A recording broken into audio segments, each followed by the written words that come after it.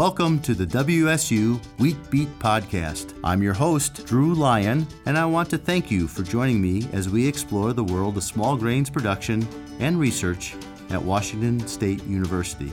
We have weekly discussions with researchers from WSU and the USDA ARS to provide you with insights into the latest research on wheat and barley production. My guest this week is Kulvinder Gill, Professor of Genetics and Director of the Climate Resilient Wheat Innovation Lab here at WSU. Hi, Kulvinder. Hi, Drew. I was out at the Lynn Field Station visiting with Bill Schillinger, and he talked about some work on trying to get wheats to emerge from deeper soil depths. And coming from the Great Plains, I was just really amazed by how deep some of these growers need to plant their wheat to get it down to moisture. And Bill is working with you to try and develop some wheats that have that ability to really come up from those deep depths. I wonder if you can talk a little bit about that project you're working with him on. Bill and I, we have been working on it for last 5-6 years.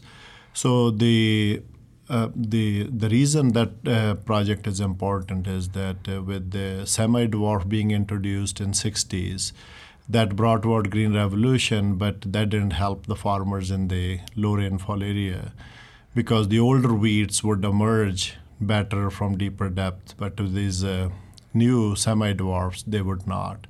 So as a result, those farmers are still using some of the very old varieties like Buchanan because they have better emergence. So what we are trying to do is benefit from the dwarfing genes because they have advantage, but at the same time make the wheats that can emerge from deeper depths. And then we have developed some germplasm that could emerge from 6 inches depth from in 9 days. It's amazing. So now the question is how to transfer that into a variety is a different project. But we do have material that probably has the best emergence anywhere in the world. We have compared with the material from Australia as well. Oh, that's really exciting. So how long you have this trait? How long does it take to transfer that into varieties these days? So we have this what we call fast breeding method. We can transfer a trait and develop a variety in 2 years and another 2 to 3 years for testing and seed increase. So from start to finish, we can have seed on farmer's field in about 5 years. But we currently are not doing the breeding part just because Grain Commission is focusing on other projects, and then it's just always priority issue, falling number this year. We did get funding from them for a while, but if we start the breeding part, we can finish in about 5. Okay, so that's just a project of yours that caught my attention. I know your project is a lot bigger than just that issue. What are some of the other things you work on in your project? Yeah, so we have 2 other major projects, and one is a fairly large, about $16.3 million project, where about half of the funding is from U.S., other half is from Indian government. There, what we are trying to do is develop wheat varieties that can tolerate much higher temperatures. So oftentimes we say, okay, that the heat is a problem in maybe Southeast Asia or in Middle East, but I strongly believe heat is an issue in PNW also, because spring wheat yields are about half that of winter, and there is no reason for that, because some of the highest yielding wheats in the world are spring wheats. So we have done a simulation study where we have learned that any year when the temperature, we have actually looked at last 15 years worth of data, and any year there's temperature that goes above 85 degree Fahrenheit during flowering, there's a major yield dip no matter which variety we look at. The yield pattern of all varieties look identical. Whatever we have looked at. So there's a clear evidence that the heat is causing damage in bad year today. So there in that project, we are trying to not only learn the genetics and molecular biology and physiology of this heat tolerance trait, but also developing varieties. So the project is focused on Southeast Asia, but the germplasm we have identified is equally beneficial for Midwest, and Kansas, heat is a big issue there. And for us, it's a big issue, especially spring wheat. So we are requesting Grain Commission this year to provide some matching funds so that we can actually focus on the germplasm development for PNW. So that's a big project. We have 47 scientists from 17 partner institutes, and I'm leading it, so you can imagine what I have to go through. So in addition to that project, we are also learning or understanding what controls chromosome pairing in wheat and why that is important. Yes, very important basic question, but it has immediate application because diseases are like stripe rust are evolving at very fast pace, and we are almost out of resistant genes. And the resistant genes are present in wild relatives, except wild relative chromosomes, they cannot be, single genes can't be transferred. Oftentimes we transfer half a chromosome or a complete chromosome, which is what, like 1,000 to 5,000 genes.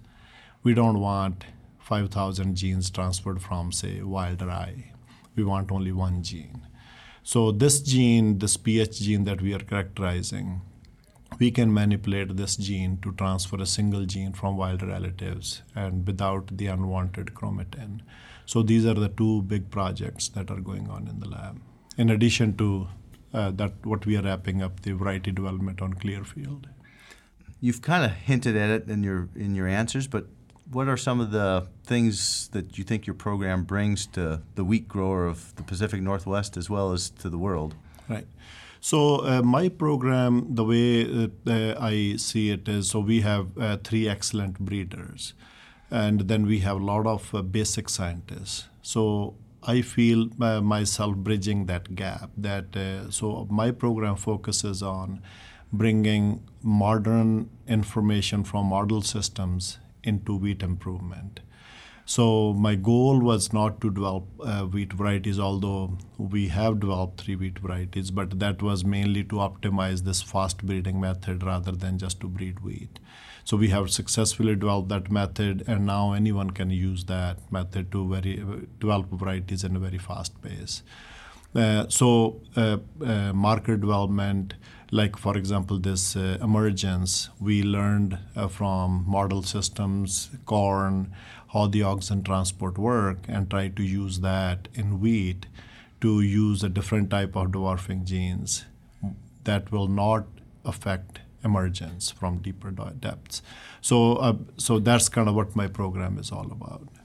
Very good. So if our listeners want to go and listen or learn a little bit more about what you do, where can they go to find some information on your program? So instead of having information at multiple sites, so originally we had many different websites. So what we have done now is linked everything through our main department page, which is css.wsu.edu. That is our main departmental page, and then under my name. So the heat tolerance project information is more available on the USAID AgriLink page. So AgriLink page is linked through our departmental page, and then this dwarfing gene page is also linked through the main page. So the best way to get more information is go through the CSS department page, look for my name, and then go to that page, and it will take you to different projects. Very good. Thank you very much, Kulvinder. All right, well, thank you, Drew. Thanks for listening to the WSU Wheat Beat podcast. If you have questions for us that you'd like to hear addressed on future episodes, please email me at drew.lyon@wsu.edu. You can find us online at smallgrains.wsu.edu. You can also find us on social media on Facebook and Twitter at WSU Small Grains. Subscribe to the show through iTunes or your favorite podcasting app.